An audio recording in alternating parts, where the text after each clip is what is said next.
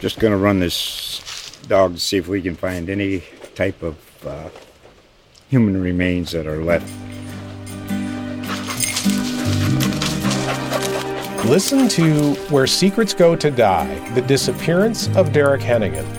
From the Detroit Free Press, a new podcast set in the woods of Michigan's Upper Peninsula. Available on Apple, Spotify, Freep.com, or wherever you get your podcasts. Now, here we go. It's another big week in the NFL for the Buffalo Bills. This is the Bills Wire podcast, powered by USA Today Sports. Now, here's your host, Ryan O'Leary, and Bills Wire editor, Nick Wojton. It actually goes back into the 90s when I was part of the negotiations. And at that point, we were talking about, well, yeah, we can renovate the stadium, but it's not going to last much longer through renovations. At some point, we've got to talk about a new stadium, and we're certainly beyond that. And it's time to get a new stadium done that we think can make sure the Bills are here and successful for many, many decades going forward. Well, there's NFL Commissioner Roger Goodell speaking at Jim Kelly's annual celebrity golf tournament. About the Bills' need for a new stadium. And this is a story that's been circulating, Nick. We didn't touch upon it last week. I wanted to make sure we got to it. There was definitely talks there going on about how, ownership wanted the new stadium, but they wanted it to be, 100% funded by taxpayer money. And then there was rumors that they were going to move to Austin, Texas, which I was like, what? Can't move Buffalo Bills to Austin, Texas. It doesn't sound like that's going to happen. It sounds like, they're going to figure out a place in Western New York to build a new stadium, but it's not going to be like a tear down and replace type deal like Goodell was just saying, right? It's going to be somewhere in Western New York. The question is where, but in all likelihood, the Bills are staying put in Western New York. Yeah, glad to be back again this week, Ryan. We made it to 2 weeks of back to the Bills Wire podcast. Likewise, yes, likewise. But yeah, the stadium topic, big topic for years now. I mean, it's Goodell even said at some point in his interview that's almost like the annual time every year that it's it's like an unofficial annual time. Goodell will speak during, say, like the owners' meetings and certain times of the year. Super Bowl week, he'll always talk. But in terms of Western New York media specifically, he gets up close and personal with them during Jim Kelly's annual celebrity golf tournament, where there's just a ton of different people there. I think players usually get the day off and they get to go there. It's a nice little time, but yeah, Goodell even said, he's like, every single year I'm here talking to you people, we're talking about this stadium. And he's a Jamestown, New York native, so he's a little bit of a Western New Yorker himself. So he certainly, I think, has probably a little bit of a personal background for wanting to keep the Bills there. Is he a Bills fan? I don't know, but he sure as heck probably knows a lot of people who are, and a lot of people who are going to be in his corner thinking that he's going to play a part in helping to keep him there. Of course, he's the face of all the owners, so if there's money to be found, there's money to be found. And that money right now is the best served probably in a new stadium in Western New York. As of right now, as you mentioned, Ryan, it's been kind of just your classic back and forth going on through the media for a while. And it's what the first headlines were. It was almost like who's going to blink and make the first move, right? The first quote-unquote move made was by ownership, which it almost wasn't by them, but it was. The Buffalo News was the one initial report. They came out and said that Terry and Campula, Bills ownership, that they want a 100% taxpayer-funded stadium built. On the surface of that comes out, I think everyone who has done any negotiating for anything from $1 billion stadium to on the playground and at recess, you're negotiating anything, it's not going to be 100% sided. That's just the first stepping stone. That's right. All right, let's get this ball rolling. So then there's a little bit of a report, another one from The Athletic, that refuted that said the Pagulas never really asked for 100%. They know it wasn't. But really, that wasn't even important to me. It was just kind of like, okay, now we're getting the ball rolling. The latest is that those two sides, well, the three sides are the Bills' unique stadium situation is Highmark Stadium. It's actually owned by Erie County, where Orchard Park is, and they lease the stadium to the Bills right now, Highmark Stadium. So they own it, and then, of course, the state government has to be involved. They're the taxpayers. And then, of course, so those three sides had their representatives meet. Apparently, they did some kind of tour of Highmark Stadium, their current home. kind of gets to say, okay, we're done renovating this place. They need something new. Which, I don't know. They've been saying that for years. I don't know. Apparently, they felt like that had to be the first in-person step, even though we've kind of all known that part. But yeah, other than that, The Athletic, the latest report from them was they're hoping maybe if things go right at some point next year, they could break ground on the new stadium. And the timeline for it to be built really isn't important at all because as of now, most people listen to this, Bills fans have probably heard that they were at one point debating, okay, a lot of these teams, they do downtown stadiums, they got a dome, they got a nice facilities, not that it needs to be downtown to be nice, but you know what I mean? The Bills are not downtown right now. They're in Orchard Park. They're 20 minutes south of the city of Buffalo. Right. They're going to stay there. They all signs are pointing to they're going to basically – the Bills have obviously a huge contingency of tailgaters every game. So for the next couple of years, there's this lot, the ECC lot area, Erie County Community College area. That's right outside of the Bills' parking lots are. They're gonna apparently they own that land. The Bills. They're gonna take away some parking lots. They're gonna start construction right there. And instead of going to, there's kind of rumors like, hey, maybe the Bills will go play in Toronto for a couple of years, or they'll go play at Penn Stakes. I think the Bills ownership, Terry Paguli, used to go there or something like that. And anyways, but no, they're gonna build it basically right next to the damn stadium that they're at right now. It's almost kind of like, I think that's what they did with the Yankee Stadium, right? Didn't they just build it like across the street? Patriots too. Yeah, the old Foxborough Stadium became the shopping mall. Yeah, exactly. Yep. Exactly. So it's like they're building it like next door, and then when it's ready, they're going to go over there. And I assume that they'll probably, tear down that old stadium, make it more parking lots, because that's what the people want. That's, a debate for another day what they should do with that. But that's kind of the latest, Ryan. $1.4 billion is the said total. Kind of back and forth, who's going to pay what between taxpayers, between ownership, but we know it's going to be some sort of a mix, right? I mean, there's never ever been a fully taxpayer funded stadium built. It's always a little bit of a mix here or there. They'll figure it out, but yeah, all signs are pointing to it being at Orchard Park and the Bills going anywhere. And you mentioned the Austin Bills. Yeah, I mean, come on. I mean, that was you said it. It doesn't even make sense. It doesn't even make sense, The Austin You made the biggest point. Yeah, you made the biggest point yourself that someone at USA Today ran one of our affiliate website, well, the actual USA Today affiliate website. I apologize to the author of it, but they wrote a piece on how, Jerry Jones is probably the Bills' biggest ally here because he's the hell you thinking that Jerry's World is going to have the Bills coming? Yeah, get out of here. No. Big Bills fan, Jerry Jones right now. There's no way he's going to let that happen. Jerry Jones is not letting an NFL franchise come to Austin, Texas, and cut into his fan base. There's no freaking chance. No, not a chance. Yeah, and Austin, I get it. It's like an up-and-coming town, and it's populous. And they just have I think it's Austin FC, the soccer team. Yes. Yep. They're in there. I mean, I don't know. There seems to be a little bit of a different vibe from Austin to now. Of course, Las Vegas is a big, if you will, sports town, a big new sports town, if you will. They got the NHL. They, of course, got the NFL now with the Raiders. It just seems something different. It kind of always seemed like pro sports wanted to be in Vegas, but they were like, will it work? Will it work? And then finally when they realized that it worked, they're like, all right, yeah, of course Vegas. But Austin's Austin. I mean, they're kind of, they're in the background of so many other sports teams in Texas. And, of course, the giant being the Cowboys. There's no way Jerry Jones is going to let that happen, as we mentioned. But absolutely it just seemed a little bit different vibe to me personally with Vegas. But the second I read Austin Bills, I was like, okay. Yeah, it's not added. Doubtful. And you get why there's the speculation, because it's not like Buffalo's the best, media market in the nation. Obviously, it's like, it's probably down the list. But still, I can't picture the NFL without the Buffalo Bills. And they're fun, crazy, wild fan base. I just can't. The NFL would lose some of its luster if the Bills moved somewhere else. So they can't move. They got to stay right where they are. So I think that's them staying in Orchard Park. I don't know how Bills fans feel about the stadium being in Orchard Park, but you know what? It seems to be working, and I think that's whatever. It's a perfect place for them. They can't. Yeah, leave. I think a lot of people are pumped up about that, or at least the people that are happy about that. I mean, it just comes down to the tailgate. You're not going to build a downtown stadium where you're going to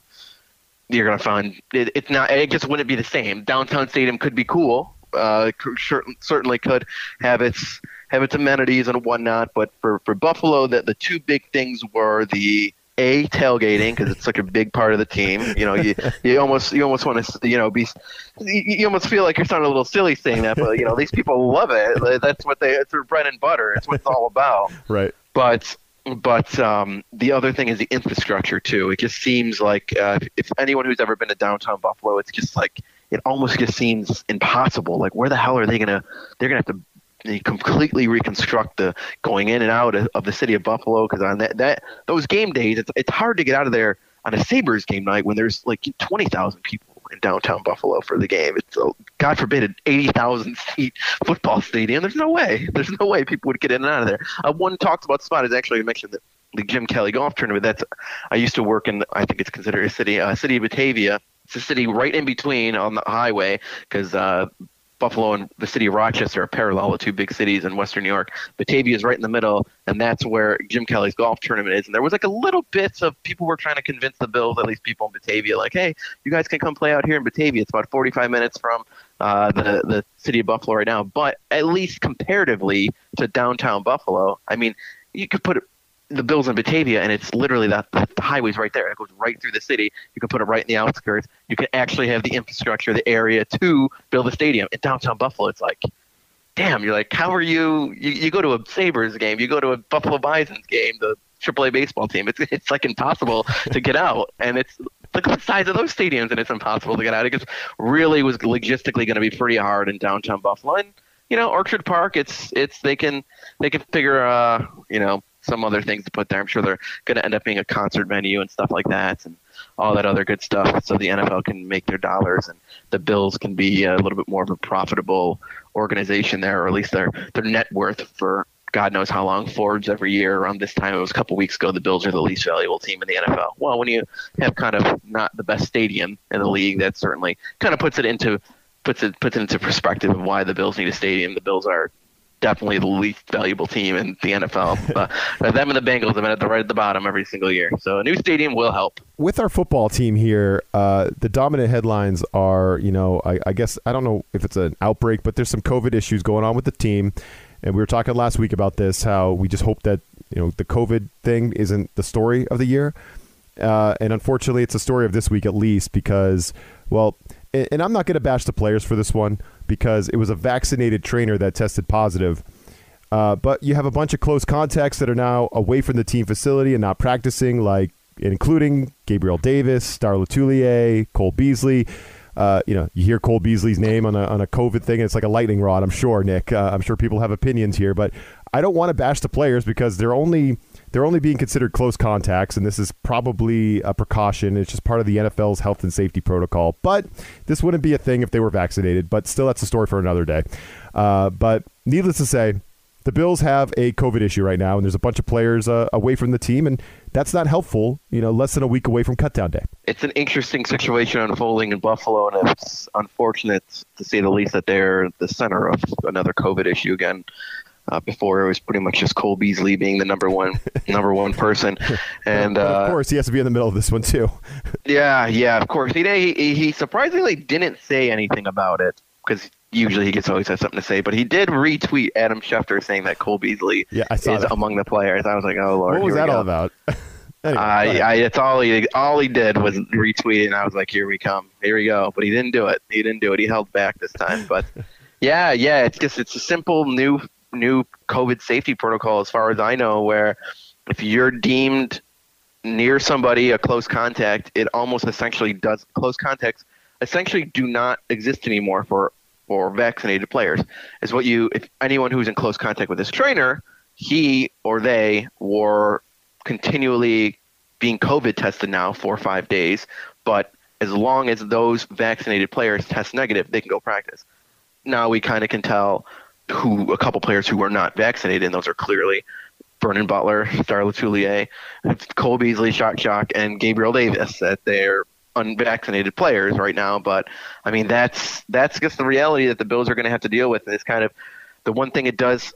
I know we don't want to super touch on should they be vaccinated, should they not be vaccinated. Well, this is what players are putting their teams at risk for if this happens. If this trainer tested positive on a Wednesday prior to a game day, prior to a work week, even if it's on Tuesday, I mean, that's going to put, especially on this certain scenario, if the Bills ended up not being able to have those 4 players Monday through Friday before Sunday game because they have to sit out in this COVID window for 5 days. I mean, what are you going to do? Are they going to be able to? Are you going to be able to get them the playbook, or are you comfortable playing them if they don't practice for 5 days and work on the game plan together? I mean, it certainly could make for potentially an interesting situation. It doesn't sound like the Bills would have to forfeit a game or anything like that if something like this happened during the regular season, but they might be without some players. And love him or hate Cole Beasley, I mean, it's hard to debate when he says that the Bills' offense thrives a lot or relies a lot on the slot wide receiver position. Yeah, it makes for a potential difficult scenario down the road, and hopefully the Bills are not involved with that. That's what we can at least hope for. Yeah, it just puts your team in an awkward state, just not knowing who you're going to have in a given week, and knowing that these positive tests can just come up at any time because you're traveling and you're doing all these things. So again, hopefully this doesn't become the story. We're still in the preseason, but not a great start to the COVID thing with the Bills. It's not. I know I don't like the way it's trending, Nick, but we'll keep an eye on that story as we continue. But coming up next, our fantasy football question of the week centers around a player we have not seen enough of this preseason, and I miss this player. We'll talk about him coming up next. All right, Nick, a player we have not seen so far in the preseason or in joint practices or anything, so we haven't heard a lot about this player besides his contract, is Josh Allen. So the Bills are being safe or cautious with Allen, to put it lightly, to not put him out there. The Bucs even put Tom Brady out there for a series. I think he got sacked and they pulled him right out of there. But there's plenty of teams with their quarterbacks that haven't played in the preseason. Aaron Rodgers, Matt Ryan. Some of these guys though, like Justin Herbert. The Chargers aren't playing Justin Herbert. Daniel Jones for the Giants was one on the list that was shocking on this list. Yeah, he was the number one that stood out that I was like, okay. I know the Browns got their thing with Baker Mayfield that they're like, he's really good, and I still don't know if he's good or not. But Daniel Jones is definitely the one that I was like, okay. I think okay. Daniel Jones could use all the reps he could get. So the Giants treating Daniel Jones like he's freaking, Russell Wilson. It's freaking ridiculous. But anyway, my fantasy question of the week for you centers around Josh Allen because I think strategies in fantasy football this year, because the wide receiver groups are so deep, I feel like you can employ different strategies. This idea of a zero wide receiver strategy, right? We've heard about the zero running back thing, where you don't pick a running back for the first 3 or 4 rounds and you do the other thing. I think this is the year to flip it because wide receiver is so deep, and maybe you kick the. I know a strategy is usually to wait until like the 7th, 8th round to pick your quarterback, but these guys like Josh Allen, who can just rack up points through the air and on the ground, his rushing is so huge. He's going to rush for so many touchdowns around the goal line. I mean, I'm wondering, like, if you were going to draft Josh Allen in fantasy this year and reach for him, how soon is too soon, right? That's one thing that I'm not sure. So if you're in a normal league where you start one quarterback, there's no super flex spot. And now, admitting full well that I do have a man crush on Josh Allen. So I'm wondering, when should I go after him, right? He's being drafted right now only behind Patrick Mahomes. You probably can't wait much longer than the 3rd round to take a shot at Josh Allen. He's going to be off the board, I think, by the end of the 3rd round, 4th round at the very latest. So what do you think? Could you come up with a strategy for your fantasy team where picking Josh Allen that high is a good idea? Because I got to say, if I'm looking at my fantasy team and Josh Allen's my quarterback, I feel pretty good about it. Yeah, I'm currently I'm going to be in 3 leagues this year, Ryan, and I know one of them we already have the order for. So it's a 12-team league, and I got the 12th pick. So I have back-to-back.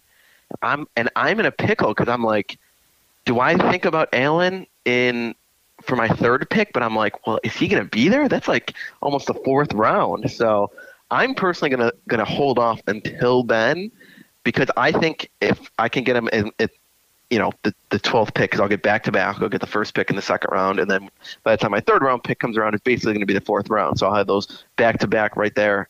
So by round 3 or 4 for me personally, I think I hope nobody from my league is listening because I'm going to give away a little strategy. But I have already thought about this exact thing where I'm like, I might not get the cream of the crop with running backs or what.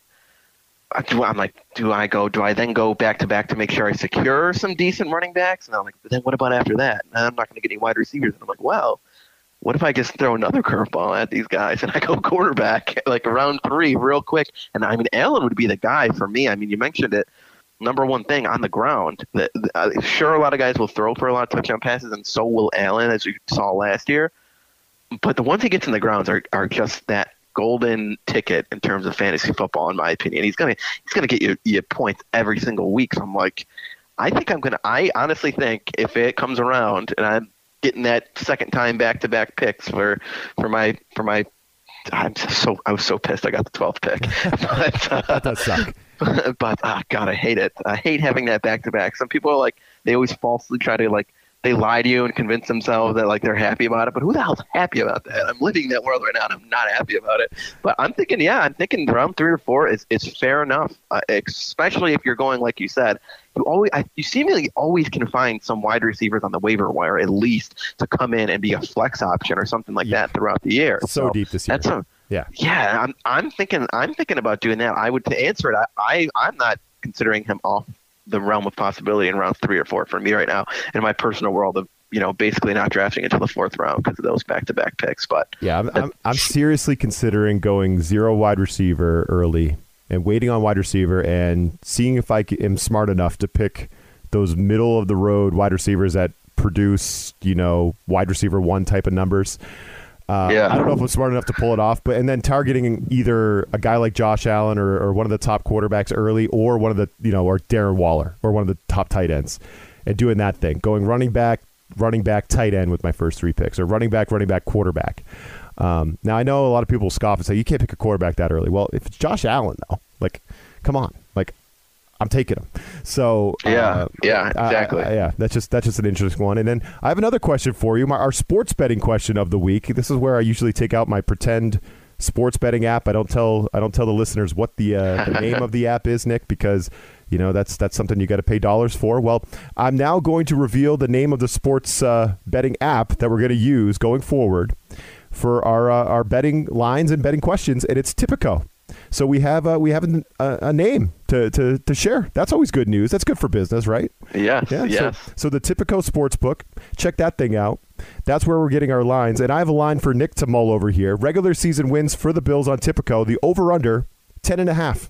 You taking the over or under for the Bills? I think I'm taking the over on that. I think the Bills, especially with an added game, I'm like, come on. It feels too obvious. The over. Yeah, it feels. So now I'm like, what's going on there with 10.5? Yeah, I'm like, what do they know? Like, what do they know that I don't know? Is it the point I'm at with that? Are they factoring in COVID concerns? I mean, they might be honest. Honestly, they really might be, Ryan, because I don't know how that's so low. They had that many. Now, and I understand the one thing that I'm saying. I didn't predict the Bills to do as well as they did last year, having 13 wins, so going 13-3, but the one thing I did predict is I said they're going to mow the AFC East. And they did. They went 6-0.